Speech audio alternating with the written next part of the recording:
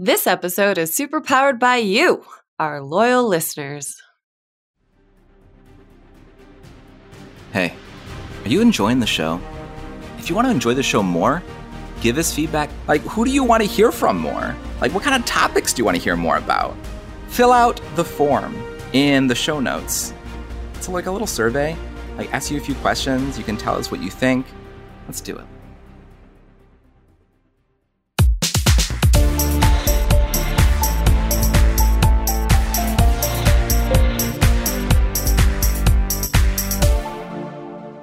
Hey everybody, and welcome to Enjoy the View. I'm Ari, and today on our panel we have Alex. Hello. Tessa. Hello.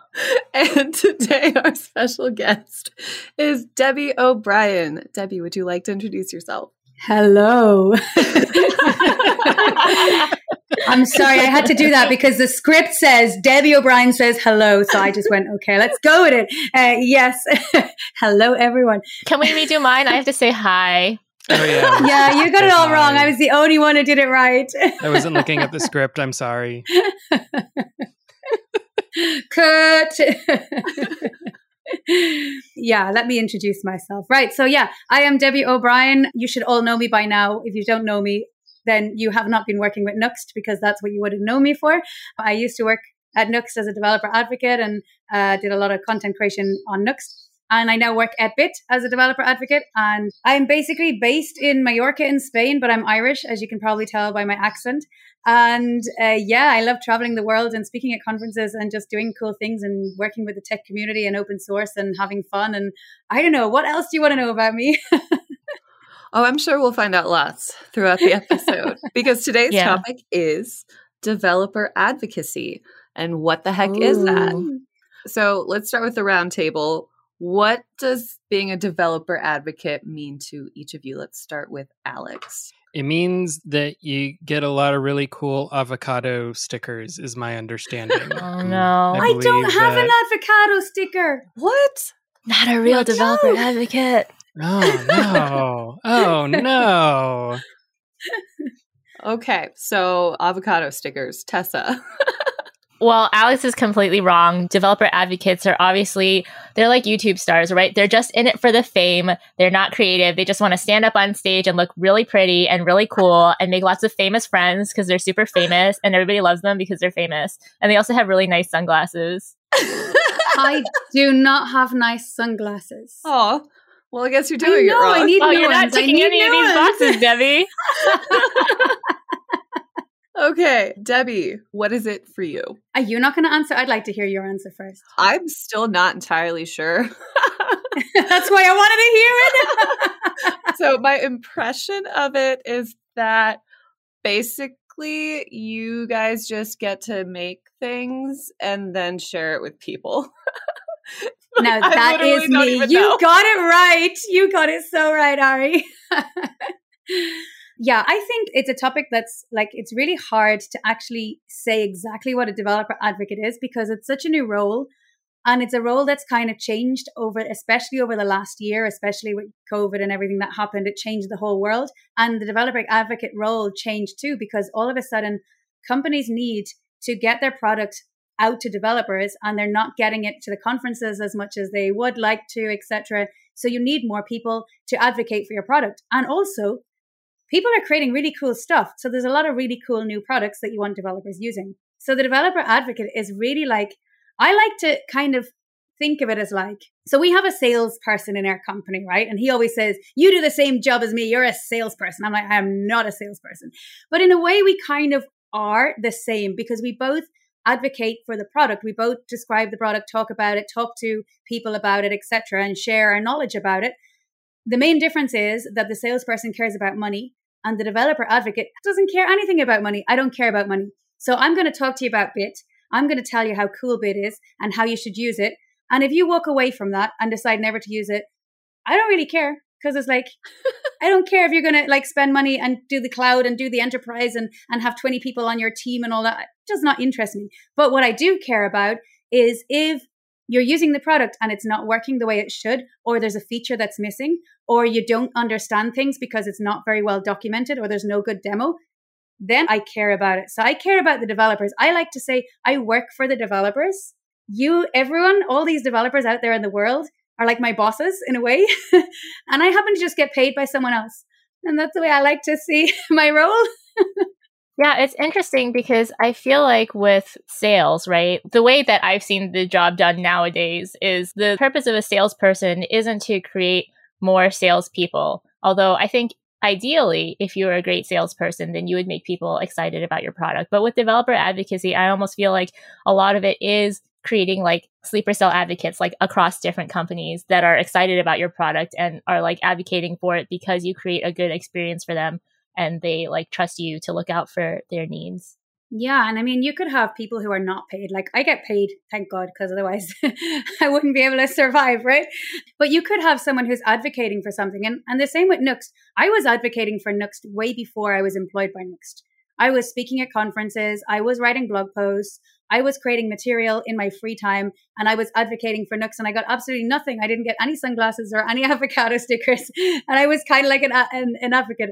And then I got employed by Nuxt, right? So then, it and they still didn't give you any sunglasses or avocado stickers. Unbelievable. No, I know, right? I got triangles, though. Does that count? Ooh. So yeah, it's kind of like different, right? One of the things as well, like some of the team like say to me, what are your KPIs, right? I don't even know what a KPI is. I'm like, what the hell does that mean? And I don't have indicator. Is that what it is? I just go, I don't do KPIs. I thought they were packets of crisps, KP crisps or something.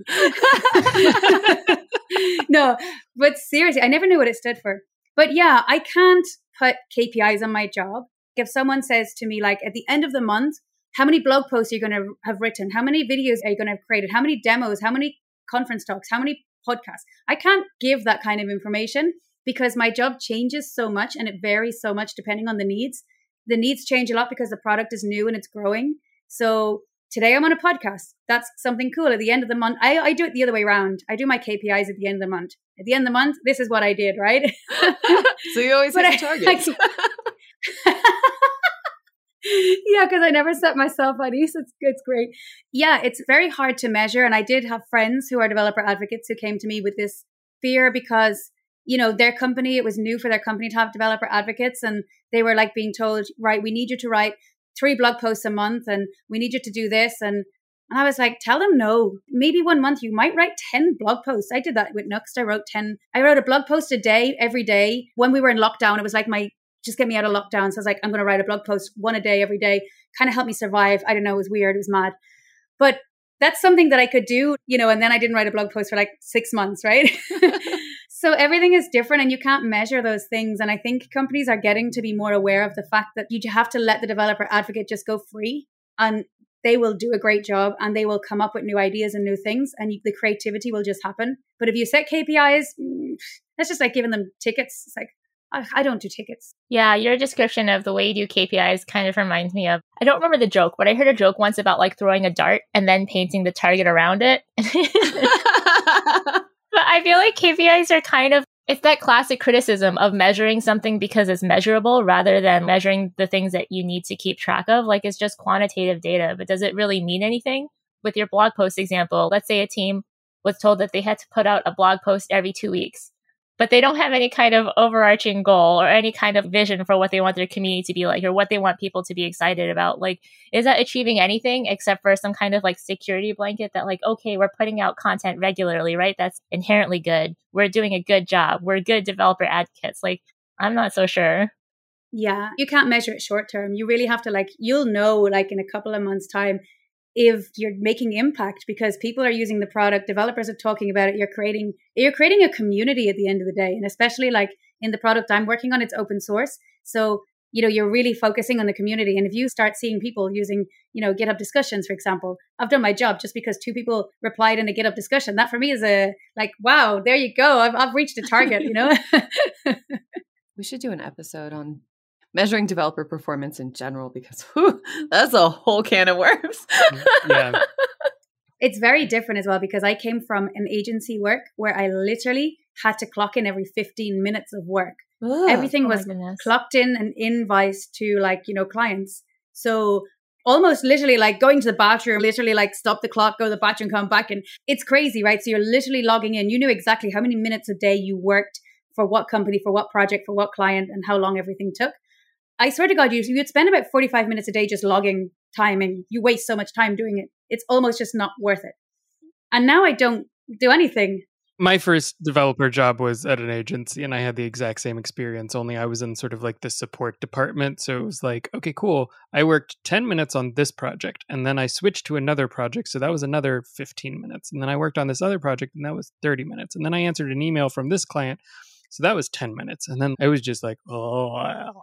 I didn't work in an agency, but I also had to log hours, but not minutes, just like a rough estimation of hours. But a lot of people would just save it till the end of the month and then take a day to write in all of their hours. And just like, I don't know, no matter how you did it, it was awful. Some places also have software that they put on your screens to monitor it.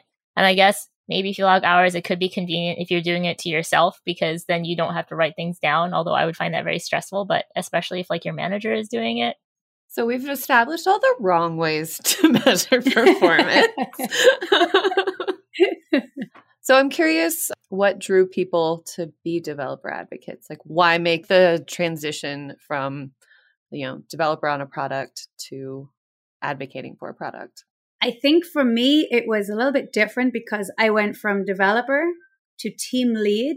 And team lead, I ended up doing like lots of consultancy work, which was great, but also lots of team leading. And don't get me wrong, I love people, but I was people managing more than I was developing. And it just was like, that's not what I want to do. I was like, holidays, hours, someone's sick, cover this, an agency like needed this project done. And one thing I hated as well was estimating timings of how long it's going to take to build that application or whatever, or that page. It's like, I don't know, 2 weeks, 3 weeks. I don't know. I'm terrible at that kind of stuff. So I hated what I was doing in that respect, but I loved what I was doing when I was consulting with the clients and stuff. And I loved when I was at conferences. So I started like thinking about what is the part of my job I love and what is the part of the job that I don't like. And then try and look at what kind of job fits the job that I love. And everything seemed to fit into developer advocate. And it was like, this is what I love. Now, it could have been developer experience. I mean, there's developer relations. I kind of find them all very, very similar, although they're kind of similar, but maybe little differences. Any of those would have suited, except team lead and even architect. And I love doing architecture, but I want to be building. I don't want to be just consulting. I want to also be building. So there was a lot of things that just for me, it just made sense because that's what I wanted. Anyone else want to chime in? For me, I was organizing meetups and realized that it'd be really great if someone would pay me to organize meetups. You're in it for the money. Right. What I've learned is that I really hate solving my own problems, and I really enjoy solving other people's problems. Mm-hmm. Don't we all? And yeah, and I feel like that there's a good part of developer advocacy where people go like, I'm having this issue, and you get to go, cool, let me fix that for you, right? And like, here's different ways that you can approach it. Use the one that works best for you, right? So you want it to become a professional tweeter, right? Because I've heard people on Twitter really love to solve other people's problems, even if you don't ask them to, or if you tell them, please don't solve my problem. They'll come bashing down your door like, hey, here's what you're doing wrong with your life. Yes, I wanted to be a professional reply guy is sort of the... So I like talking with people and seeing what problems other people are having and helping them come up with solutions. So that's what got me into doing developer advocacy and experience and stuff. Yeah, I guess similar to Alex, like both in the tech world and in the art world, I know a lot of people who are like, oh, I became an engineer or I became an animator. But when I was a kid, I didn't know you could do that as a job. I was just like, what? But I guess I can't really be that surprised because I was spending a lot of time prepping talks and planning meetups. And then I found out you can get paid for that. And I was like, what? And again, you're in it for the money. Right. Well, also, I really miss working in, like, I don't think sales is really the right word, but working in shops and working with customers and like helping them pick out things that they wanted and helping them solve their problems. There's a new problem every single day. And also back to Debbie's point about liking people, you know, sometimes even if you like people, it's hard to work with people. But when you work in a store, even if you have a hard time, they go away eventually, right? You don't have to stick with them like every day of the year for the rest of your life. And so I miss working with people and I miss the dynamism of working with different people and different problems every single day. I would just like to take this opportunity to say there's absolutely nothing wrong with being in a job for the money. If you happen to also love it, that's great. But if you don't, that's okay too. You're not a developer advocate, are you? I am not. I'm just a, regular old run-of-the-mill developer at a healthcare analytics company. So do you have this, because it's very trendy right now. Everyone seems to want to be a developer advocate, which I don't understand. Everyone, it's like, wow. It's the sunglasses, Debbie. But I'm not getting those sunglasses. It may be for the stickers, but I don't know. There's a lot of people, and it's something people are wanting to get into as their like first job, as opposed to coming up the roles of like having done other stuff and then trying to transition over, which is totally fine, right? But it's like, what is attracting people, or what do you think is attracting people to this role? Or maybe you're thinking like, oh my God, I'd hate to do that role. I don't think I would like it. I don't like creating content, which I realize there's a bit of irony in that, I am a panelist on a podcast, but that's different. It's totally different. Can you give talks? I gave a talk, and I don't know that I will do that again. I don't know. I might. I'm not going to say never. It could happen. But I think maybe people are burned out on the sort of typical tech role. At least I would have to imagine, because I know I hated my last job, and I've made no secret about that. And apparently the people I worked for found out, and they disconnected from me on LinkedIn. And I'm like, wow, that's petty. But you know what? I hated it there. So bye. But now I have a job that I really love. But had I not found that in my next role, I could definitely see wanting to explore other avenues in tech. That's interesting you say that, because one of the reasons as well was that I just needed to get out of the company that I was in. Obviously not Nuxt, right? Nuxt was great. The one before that. Yes, we want to be very clear. Can I say the name? We like Nuxt here. Want to be very clear. And if Nuxt hadn't have come along, something else would have, as in I was like already looking. Just Nuxt was the perfect choice at the time. But I was trying to get out of where I was because I was not happy, not just doing the job, but also with the people I was working with. Do you know what? At the time, I did think it was the people. And then I bought a book, which is a really cool book. And I can't remember the name because I have it here, but it's Surrounded by Idiots, right? It's a really good book, right? And I was going through so many problems of trying to manage people, and people put you in a manager team lead role without telling you how to lead people. So all of a sudden you've got to lead developers just because you're the one with the most experience or the most knowledgeable or whatever. And that's not the right thing to do, but that's what companies do. So I'm leading these people, and these people are not like me. And I didn't understand that they were not like me. And I just wanted like a team of Debbies, right? And apparently that's not possible. I mean, maybe if you set up like a fun house in your room with like mirrors everywhere.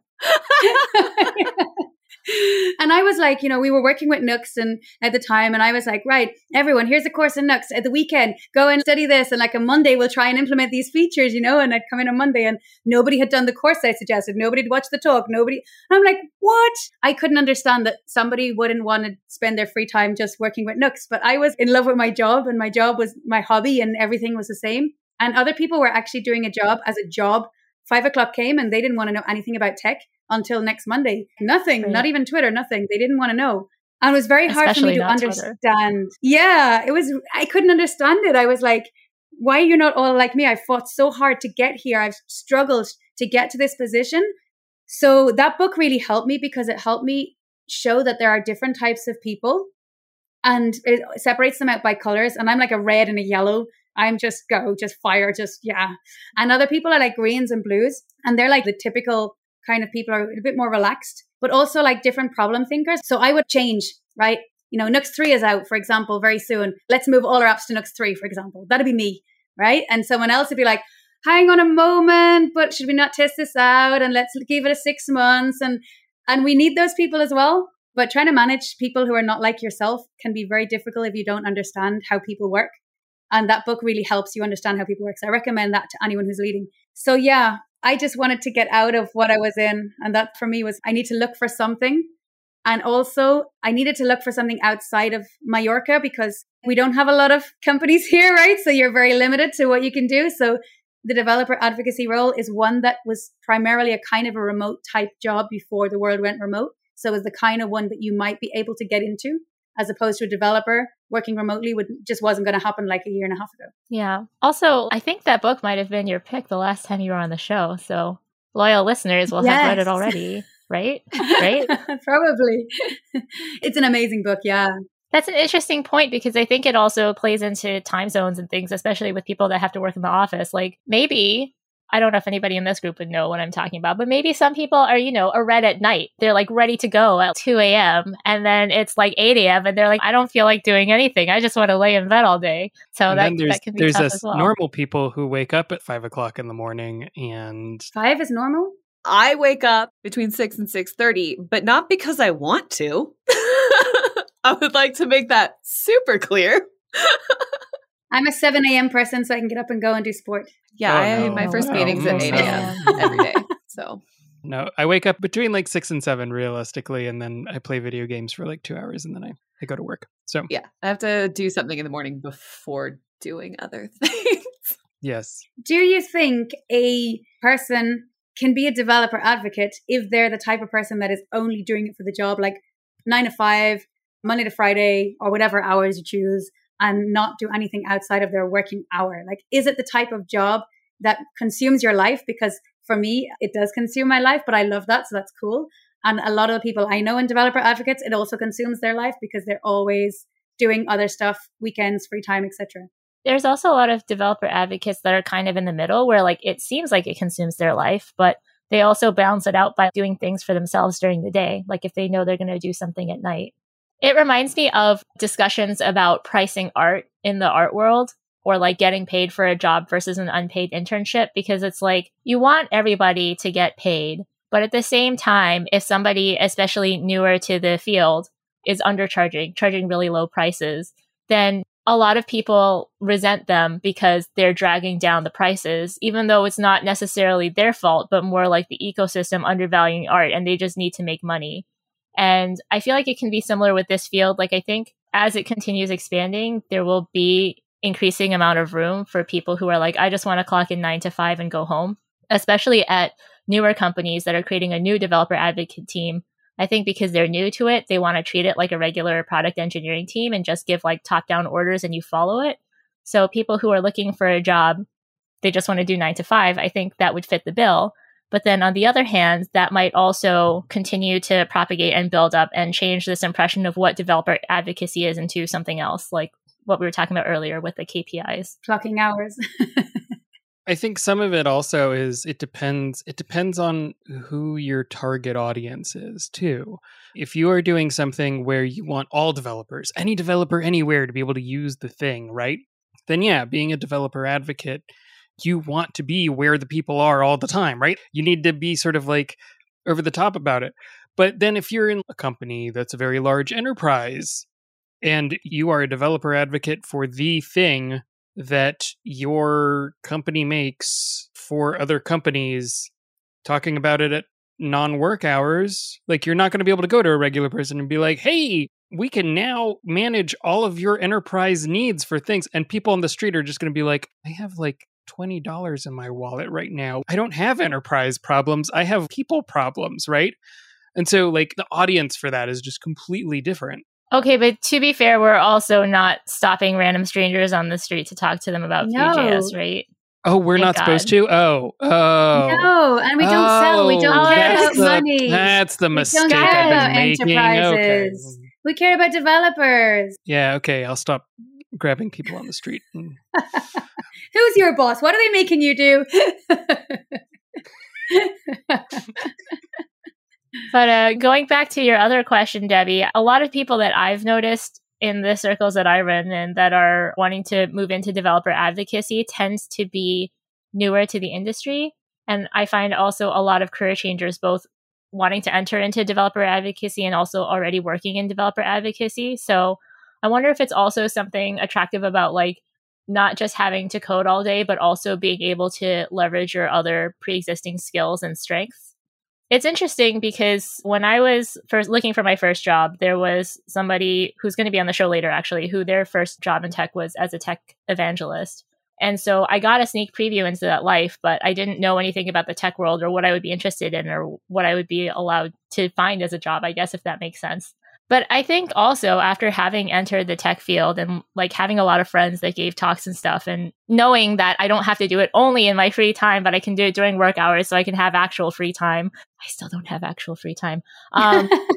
It felt really appealing, but also I think a part of it was, I don't know, I think this is probably really uncommon. And like, if it is common, a big secret in tech, but I think there are a lot of people in tech that don't necessarily have the best experiences, and they might be worse for you if you are, say, not a man or if you're a person of color. I have no idea what you're talking about.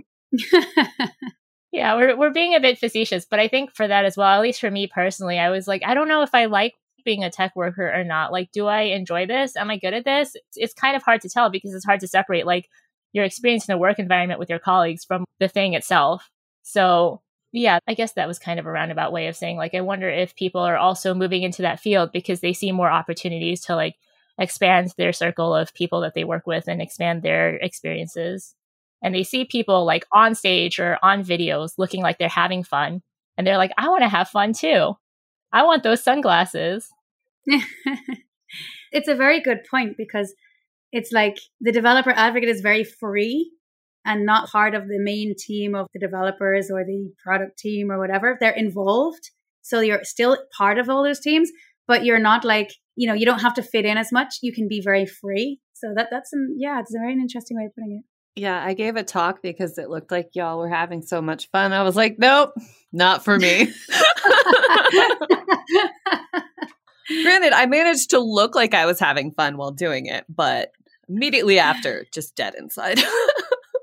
I wonder if we only like we're having fun because it means that we can't edit our slides anymore. So we don't have to worry about it anymore because it's too late. Yeah, we can stop the editing of the slides and just do the thing. I think for me, some of it too is that I did theater for 15 years. And what? Yeah, I know, right? You've never mentioned that before, Alex.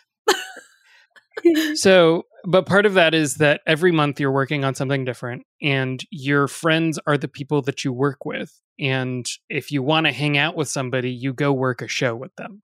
That's how it works. And I did that for so long that I'm so used to being like, I want to hang out with the people that I work with. And then you get to jobs in an office and you're like, no, I don't. And so trying to refine that, like people who have the same interests that I do and doing that stuff. You want to work with a load of Debbies as well. We're yes. the same, right? You just want Alex's. No, I want a room of Debbies, but yeah. I mean, yeah, I want people who are... share the same passion. Yes, are as excited about things as I am. Yes. And former jobs, I'd be like, oh, there's this really cool thing. And they'd be like, it's not PHP. I don't care. Right? And you're like, but... okay. Yeah, or you hold a meetup in your company and you're like, you go to all the trouble and you get someone flying over to the meetup and they're all excited and they're like, 7:00. No, I finish at 5. See you later. And you're like, what? It's here in the office. You don't have to travel anywhere. It's like, come on. Yeah, I couldn't. Yeah. But I think that's an important thing. You get to work with people who are like-minded like you. And it's very true. All developer advocates I've met, I could so happily work with them. They're like my team. They become your team. And you just like, I don't know, you just gel, right? Ari, look what you're missing out on. I'm very happy with them. You start figuring out who you control and how you troll them too. That's the other fun part about being a developer advocate. And I think you're also always learning. I don't know, Ari, maybe you're also still learning. So I don't mean to say you're not. I am. Not me. I'm done learning. I've learned all the things. Nothing left. I didn't know you were a white man. But yeah, I think because it's one of the other things as well is that you get to play with the shiny new cool toys. So you're never going to be a developer advocate and have to go and work with jQuery or some like old tech stack and be stuck doing things not the way you want to do them. So I think you get to make an impact and get to push things forward and work in the more modern, cool, shiny, cool things. And that's definitely a seller. I'm just going to say working at a startup, you get that too. I'd like to hear more about that because I feel like there is a lot of concern in the developer relations community about developer advocates not being able to relate to the developers that they're marketing to because they are always working on greenfield small projects and they never have like legacy heavy big giant sprawling apps. And also on that note, I feel like in developer advocacy, there is this problem of there not really being any junior roles. And I've also heard like some advocates believe that you need to have a lot of experience in the engineering world before you can become an advocate. Otherwise, you wouldn't be able to be a good advocate. So I'm curious what everyone's thoughts are on like experience and being able to empathize with and help developers. Tessa, that's a lot of questions thrown in all at once. Yep. Right, let me answer the first one. The cool thing about my job and working at Bit is the fact that what we've built is a way for you to share and collaborate on components, but also that it's basically creating a developer environment for you, a better workflow. So we're encouraging you to test components, to write documentation for components, and basically to write better code and to think component driven. So you're building components and doing everything in isolation.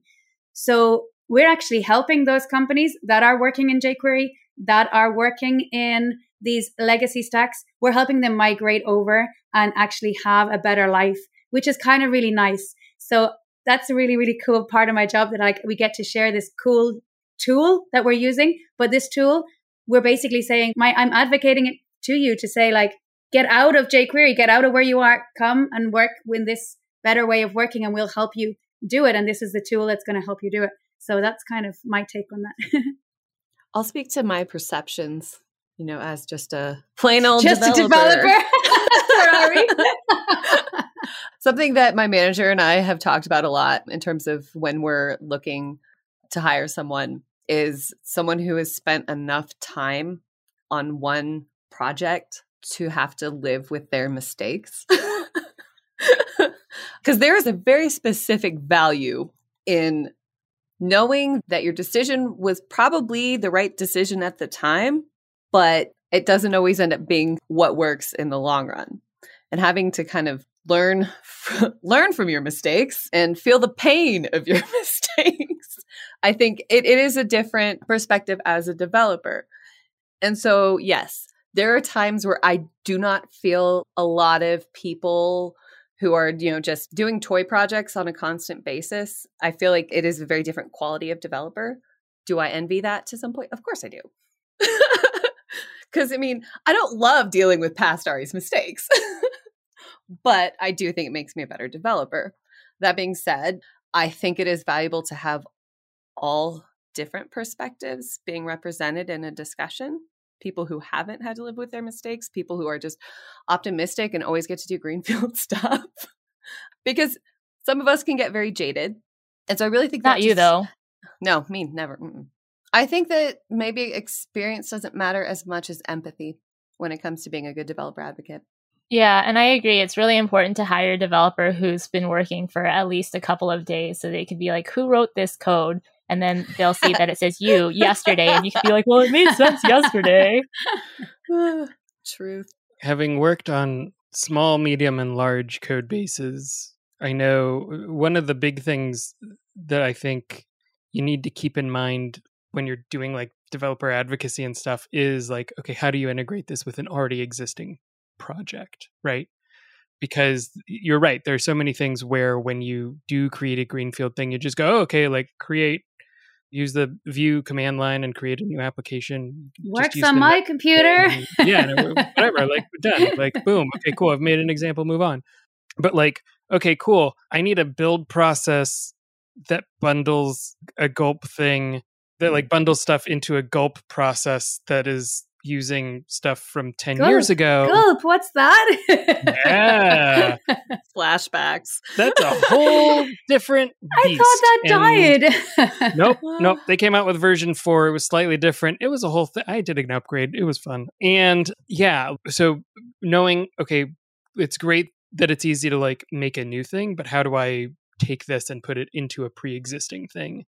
And so getting someone who has, at least, in my opinion, they should at least have the experience of like, okay, at least look at an older code base, look at a code base that's been around a while and understand that you can't always just throw everything away. Yeah. So. This is why when your question says about junior developer advocates, I do think there's a role for junior developer advocates, but I don't think a company should only have junior developer advocates. Like, I do think that you have to have, just like a company should have, like, not just junior developers, but also some senior developers, you need a mix. I do think there's place for a mix because I think the junior developers, and before, like the Debbie of like 3 years ago would have said, no, you have to have 5 years experience and, you know, you follow the book but things have changed and there's a very clever people coming into the tech world, very creative people who are better than me at creating videos and creating content. You're like, well, why stop them from doing that? They have a great way of explaining things and doing that. Yes, they might not have, 5 years experience of actually building something, but that's not necessarily important specifically for that job. But they should listen, obviously, to the seniors and kind of be involved in those calls and learn about the old code so that they can make that connection with people like Ari, who's stuck in that legacy world. That maybe the most successful model for like a junior developer advocate program would be one at a company large enough that could have them do product rotations. Mm-hmm. Because I do think that some experience as a developer on a product is necessary in order to be an effective developer advocate. But if you know that you want to go the one direction, I mean, there should be a program that lets you do all of that all in one. Or there should probably be a starter role. Like maybe it's not a junior developer advocate. Maybe it's like content creator. And then you kind of like go up because you could be a very, very, very good content creator, not necessarily be a developer advocate. And I think there is a little bit of differences between them as well, because the developer advocate creates content, but not just creates content, does a lot of the building and the demos and speaking at conferences. And maybe you don't ever want to speak at a conference. You can still be a developer advocate. And that's totally fine, Ari. We'll still have you.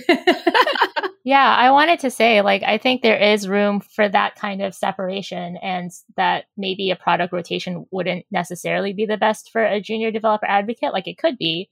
But for example, I don't think you need to have that experience to write like a getting started guide and to make those really good. And maybe as teams get larger, there can be room for more niches and specialization in certain areas. And then so for some roles, like more product engineering experience would be necessary than other roles.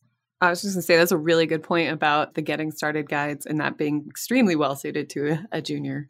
Yeah. And one of the reasons why Bit hired me was because I don't know Bit. So they don't want to hire someone that knows it to be able to explain it, because they just explain it. And when they explain it to me, it blows my mind. I'm like, what are you saying to me? Right. Whereas I'm able to explain it to you because I've learned it from the ground up rather than like knowing everything. So if you want someone to really teach you something like beginner style, take someone who's never used the product. It's the best thing you can do. And they learn it. Rachel Naber is actually doing it with the React, with the new docs. And she didn't have any React experience and she's building the React docs. And I've had a little glimpse of, she's going to do an amazing job because like she's putting on Twitter a couple of things of her diagrams. And it's just, you look at it and go, wow, I understand this. So yeah, I do think there is a place. Fun fact. She is scheduled to be on the show to talk about that specifically. We're very excited. Oh my God. I know, yeah. Wow. So exciting. She's great. Yeah, I think no one will have as much empathy for the frustrations of trying to get something new working and it not integrating with everything else as a new developer advocate. But on the other hand, only having worked at small companies, like I'm not really sure what the experience is like at a larger company, like the stuff Alex was talking about. I feel like I've seen a lot of that, but when I talk to friends that are working at giant fintech corps, for example, it's like they work on one small part of one small component over the course of weeks or months. So I'm just like, I don't understand how people like market to those developers or how they get new tech incorporated into their stacks. But yeah, I think empathy touches on one of the really big skills, which is one thing that I heard was like, if you don't have experience, then when developers are telling you their problems, you won't be able to understand or empathize. But yeah, I don't know. I mean, I haven't had the experience yet where somebody assumes that I'm a recruiter, but people will just walk up to me and start telling me their problems. And like, they don't know anything about me at that point, right? I'm a stranger, but it doesn't seem to matter. Like, I think we're people and we have feelings, even if we want to pretend we don't want to. And the most important thing is having somebody that you feel like is listening to your problems and cares about them. And then that itself is a really powerful driver. And whether they have a lot of knowledge or not, they'll be energized by that to help figure out what your issue is, I think. But how does one get into being a junior developer advocate if these roles don't even exist? And these people, they really love the role. They probably are going to be amazing at it. Where do they go? Do they just start being a developer and do all that content creation in their free time and eventually hope for the best? Isn't that how you did it? Well, I didn't know the job existed when I first started. So I was just developing to be a developer. And then that came along because I need to get out of it. So, but yeah, I mean, I do think that, yes, you do need to be creating things in your free time and for free. Yes. But maybe that world will change. I mean, the change y'all want to see, make it happen where you are. Just saying. Yeah. In my experience, all you have to do is take over 2 meetup groups, and then there you go. Your problem solved. You've got your developer advocacy platform already started. See, in my experience, you just have to meet somebody that you never think you're going to talk to again. And then 5 years later, they pull you into something or other. I'm sorry. I'm just being a hater today. Jeez. Yeah. I think a lot of developer advocacy depends on who you know. So I honestly don't know how people get into it at a lower level, because I was trying for several years to switch to developer relations. Although we do have somebody, I do know some people, or I know people who know people. We do have someone coming on who seems to have gotten into developer relations early on in their career. So I'm excited to hear what they have to say about that. But yeah, honestly, I don't know, because even who you know, a lot of times depends on you going to conferences and, having the finances and the time and the opportunity to go to a conference and happen to be in the same room with the people that can help you, and then them remembering you and so on and so forth. So I think it's really hard to get into. Literally, and I have a lot of of friends in the field. Yeah, I was very lucky because even though the job that I was in had its problems, I did have a very good manager who allowed me to go to all the conferences and, gave me the time off. And because I was speaking, obviously the expenses were covered, so it wasn't costing the company any money, right? But they allowed me to go to quite a lot of conferences. So I got to meet, they almost paved the path for me to be able to get into developer relations. So I have something to thank them for, which is great. But definitely, I got offered the job at Nuxt pretty much at the View Amsterdam conference. That's how it started. If I hadn't gone to the View Amsterdam conference, would they have called me and offered me the job? I don't know. Maybe not. But it all comes in the speaker room conversations. And the speaker room is the place to be if you're looking for dev advocacy roles, which is going to come back, hopefully, the speaker rooms. And we will be able to have those kind of conversations. And that's when you can kind of say safely to someone, I'm looking to change jobs. I'm looking to get into dev advocacy. Do you know of anyone or anything? And then word spreads from there. Yeah, although if you look at a lot of speaker panels as well, that also tends to be an exclusive group in more ways than just who's a speaker, but also who gets picked to be a speaker. But I think one other challenging and exciting thing about being a developer advocate is that you always have to be learning to an even greater extent than developers, maybe. So, Debbie, I know that you've been learning React recently, and I'm curious how you've been going about that and how that experience has been for you. Rude. Just rude, Tessa. Yeah, so I want to know. So basically I was, and I don't like to put myself at the top or say I'm amazing or anything like that, but I'm going to paint this picture because it's important to paint it this way. But I was basically at the very top of the mountain in Nuxt, and I was the expert, pretty much level of Nuxt. I mean, there were always still Debbie things to Nuxt learn, O'Brien. for sure.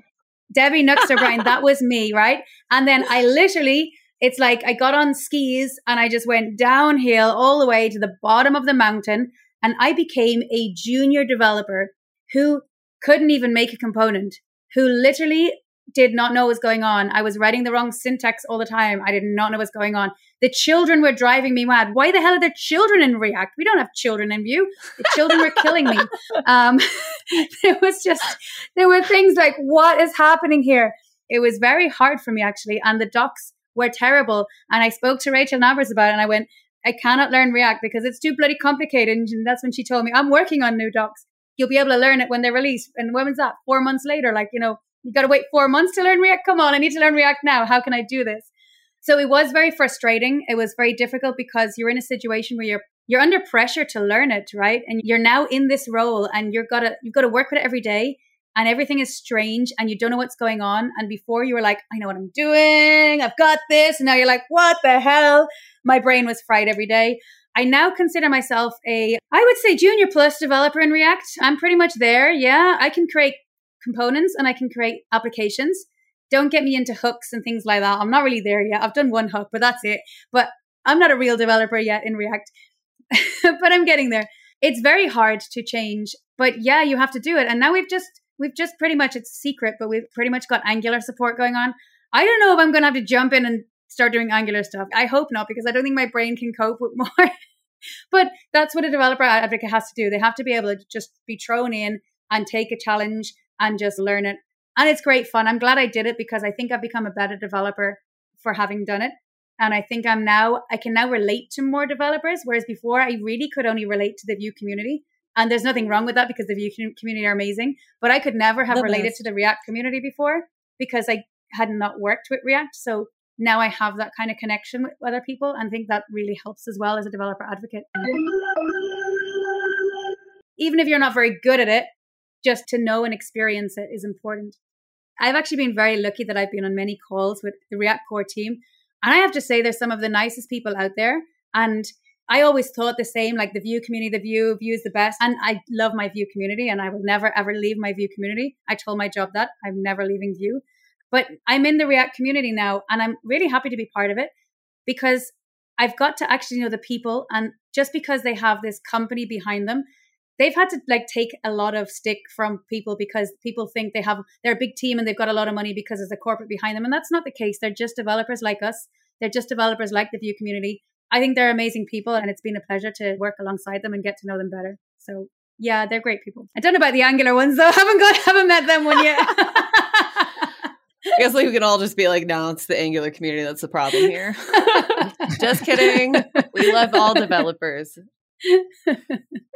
It's just so much easier to make fun of them. Having worked in all three communities, I feel like they're just different flavors. Like, what's that ice cream? Neapolitan or something? Where you get vanilla and chocolate and strawberry. Yeah. Does anyone have any final thoughts or questions before we move on to picks? Ari, when are you going to apply for a job as a developer advocate? Never. Okay, no. Never say never, but not in the near future. I really do truly love where I work right now. So, did you enjoy the React? Oh, wait, no, wrong show. It should be just all the one. Let's just put it all together. Let's just call it Enjoy the React View. Then we're losing I'm waiting for the people. Pun. Come on. No, I'm just thinking.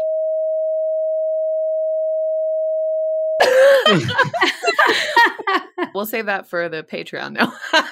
We'll make that be the we'll hold that and we'll just keep that recording separate for gold and it'll sponsors be only. Yeah, it'll be the blackmail bit that we use when we need Tessa to do things. Tessa already does all the things. Come on now. She does already do all the things. So what am I saying? If people would like to find you on the internet, Debbie, where can they find you? I live on Twitter. I practically sleep there. It's so strange, but my life is on Twitter these days. It might change when the world is more normal and you might find me at conferences in the future. But for now, you'll find me at Twitter. Debbie.codes is my website and all the links are at the bottom of that. And I do have a YouTube channel and lots of Nuxt stuff is on that. So if you do want to learn Nuxt, it's free content. So go and learn Nuxt that way. And I'm also doing obviously bit stuff on my Twitch channel and YouTube channel. I haven't been doing much YouTube and Twitch lately. Sorry, people, but I've been just so busy doing other stuff. So I haven't met my KPIs there. But that's okay. You'll write them at the end. But yeah, I would say just go to my website, debbie.codes, and you'll find everything there. And just reach out to me on Twitter if you want anything. I'm quite happy to talk to people. So, just talk to me. She is quite friendly. I have no friends. You have a room full of you. Isn't that all you need? Yeah. And you know what? I started putting ads just the other day. I made €3. I was so happy. I put ads on my YouTube channel. I've never done that. And I felt really guilty. And I was like, oh my God, this is terrible doing this. And then I got €3 and I was like, yes, someone bought me a beer. So people who are watching my Nuxt videos are buying me beer and my beer supply is going to get better and better. So watch my Nuxt content so Debbie can drink more beer. Or just send her a 6-pack. I think. Oh, you can totally do that. I even have a button at the bottom saying buy me a beer. There and you can actually go and buy me a beer. There's so many options. I just like beer. I miss going to the conferences and pubs and people buy me beer. That's not been happening and it's destroyed my life. Aw. Well, hopefully we'll help you pick up the pieces soon. Yay! Watch my Nuxt videos, buy me beer. I'm only messing. All right, let's move on to this week's picks. Who's gonna go first? Tessa. Okay, I guess I'm first. So my first pick for the week is I replaced the casters on my chair with rollerblade casters. I think Wes Boss talked about it a few years ago, and somebody else popped up on my TL having tried it recently. Yeah, I saw that. Yeah. We've talked on the show before about how I have hair. So one of my big headaches is like if hair gets caught in the casters, it's hard to get it out. It's hard to roll anywhere. And you know how when you try to like roll in a little circle with the casters, there's always a point where it doesn't roll smoothly. Yep. And that always makes me really upset. So it's like maybe things will be better with the rollerblade wheels. So, I mean, I can share the specific model I bought, but I think it's just one of those like random, not a real brand. I got the Axle wheels in polyurethane because I heard it's like more durable, but polyurethane or PVC will be very quiet or rubber will be a bit louder.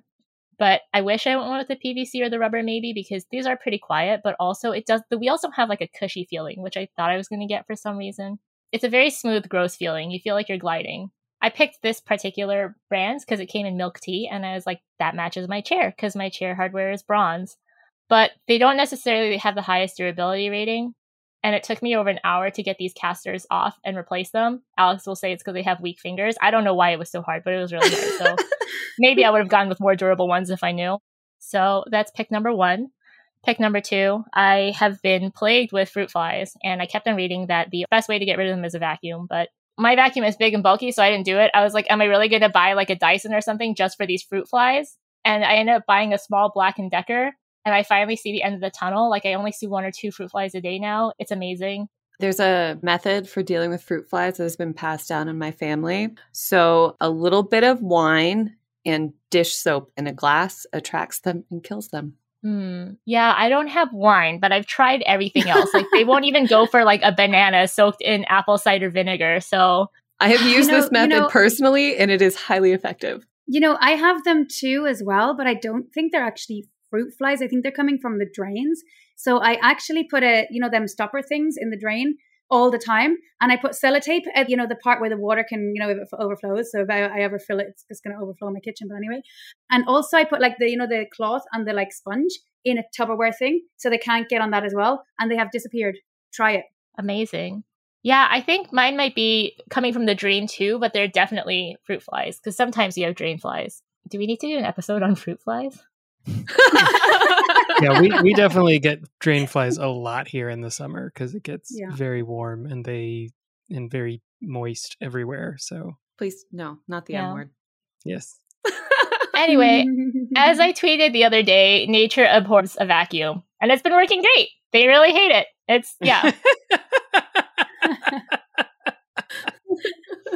So my last 2 will be a lot quicker. I've been listening to this book, How to Talk So Kids Will Listen and How to Listen So Kids Will Talk. I saw it recommended on some YouTube video that showed up on my timeline. I think it was like an Anna Akana video. And I was like, oh, I like those bullet points. And it's nice because it talks about talking and listening. And I don't think it's only about kids, although it does make me reflect back on my childhood. Like a while ago, I talked about that like critical inner voice book. And this is very similar where it's like, if somebody responded to you in this way, how would you feel? Or how would you speak to somebody to make them feel invalidated or to make them feel heard? So it's pretty fun. I guess that's a weird thing to say about a book on communication. The last one, actually, this is something I found out about when I was working in a store, but I completely forgot they existed. My absolute favorite candy is from Rowntree's, and it's called Fruit Gums, and they're like hard fruit-flavored gummies. No artificial flavors or colors. They're a little bit sour, a little bit sweet, and because they're harder, it takes a long time to go through them. They're the best. I got mine from the English Tea Store. I'm waiting for their arrival, and that's my last pick. Wait, hard gummies? So sort of like Swedish fish? Like that? No, they're harder than Swedish fish. How? And also Swedish fish are very sweet. The fruit gums are much less sweet. Sorry, I'm still processing. They also come in a little green box. They're super cute. Well, try them, then you'll understand. Okay. Yeah.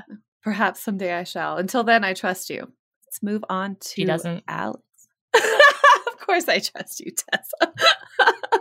May not always agree with your taste, but I trust that other people will also enjoy it. Just not me. All right, Alex.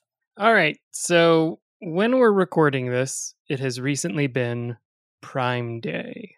And so I bought You sound like you're reading the news. Yeah. I have it here. We're going to read about this.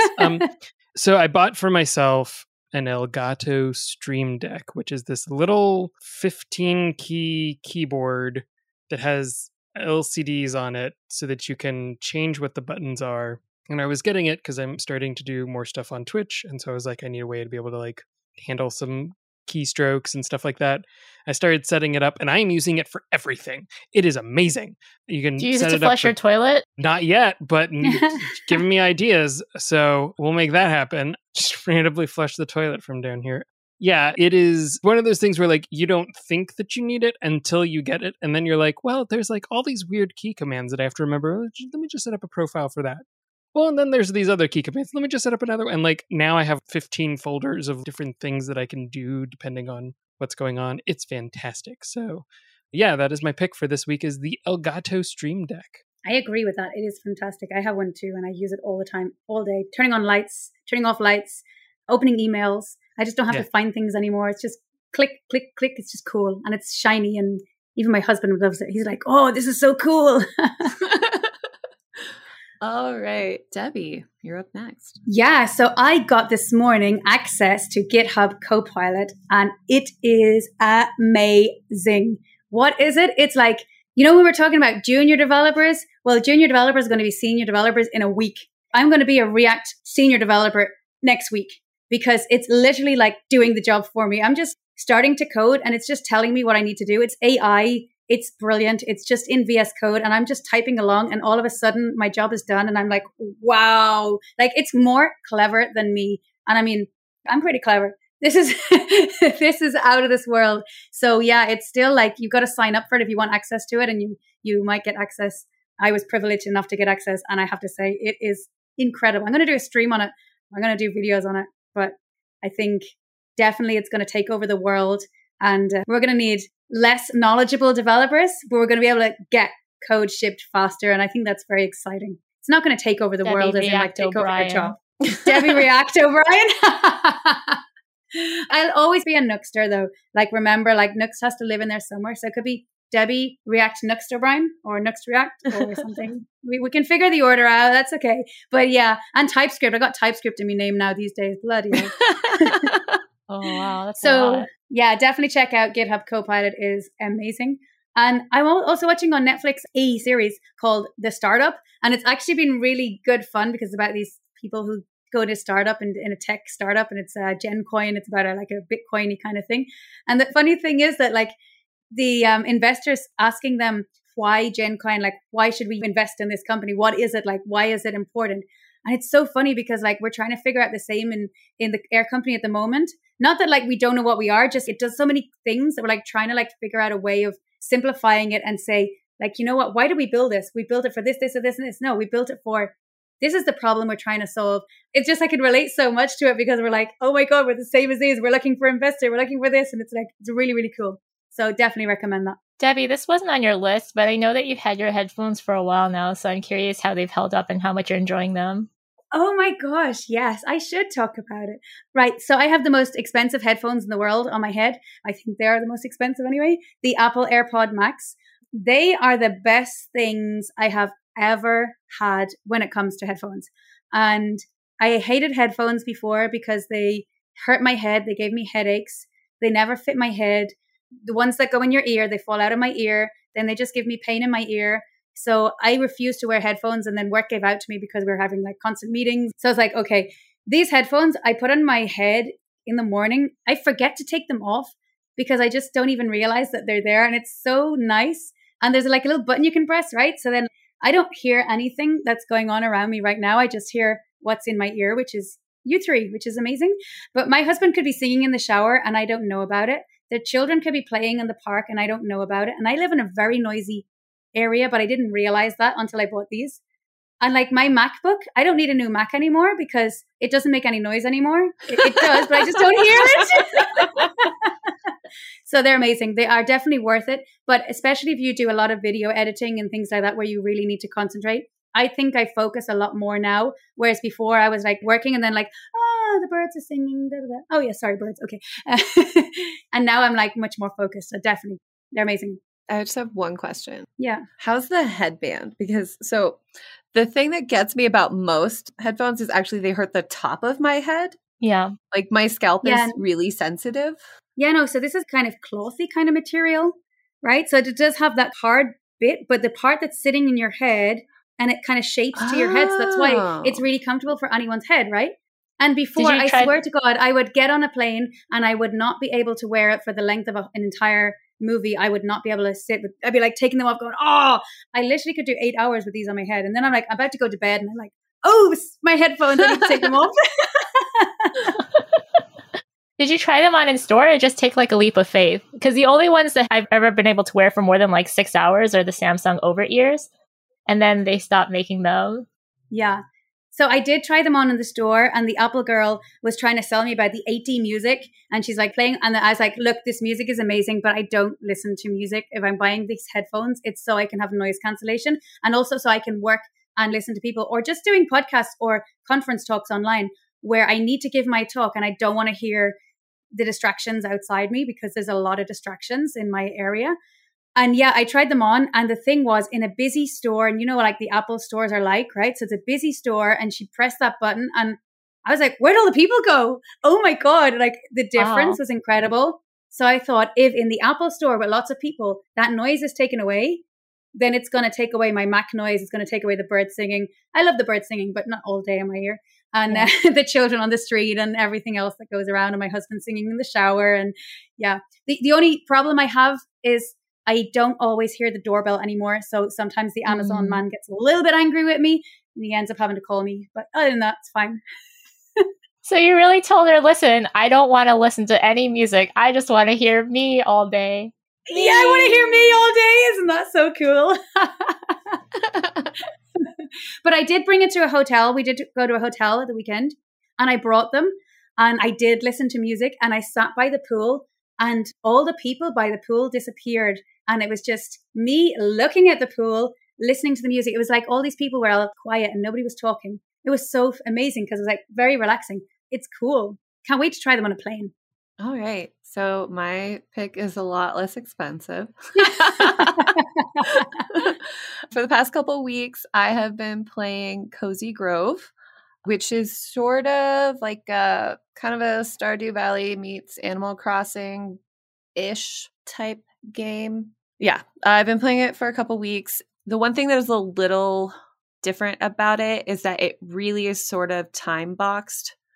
So like you kind of start to run out of things to do after a certain amount of time played each day, which is good if you're the type of person who gets really addicted to games and then just plays them nonstop. This kind of encourages you to not play after a while, unless, of course, you want to time travel. But it does also say that that could cause problems, so you shouldn't do that. No, not that I've done that.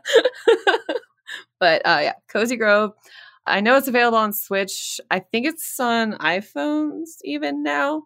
I'm not sure. I'm guessing it's mobile because they made some of my favorite mobile games. Yeah, I know it's on the Apple Arcade now, so I'm assuming it's probably on like most platforms. I've just sent the link to my wife because I feel like she's going to enjoy this greatly. So, oh yeah, and it's funny you should say gravely because it's about ghosts on an island.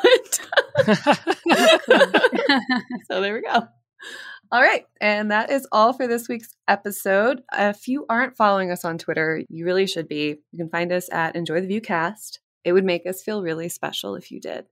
I mean, you can mute us afterwards. Just follow us. Like, that's all we ask. And if you haven't already subscribed to the show on whatever podcast app you're using, please do.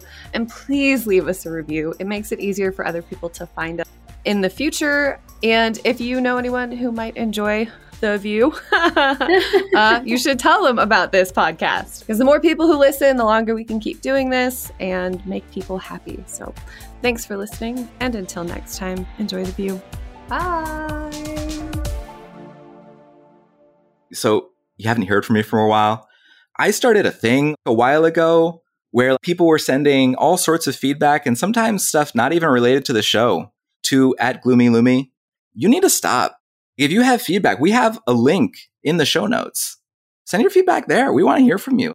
You can make the show better. Tell us what you want to hear more of and who you want to hear from. Okay, that's it. Thank you.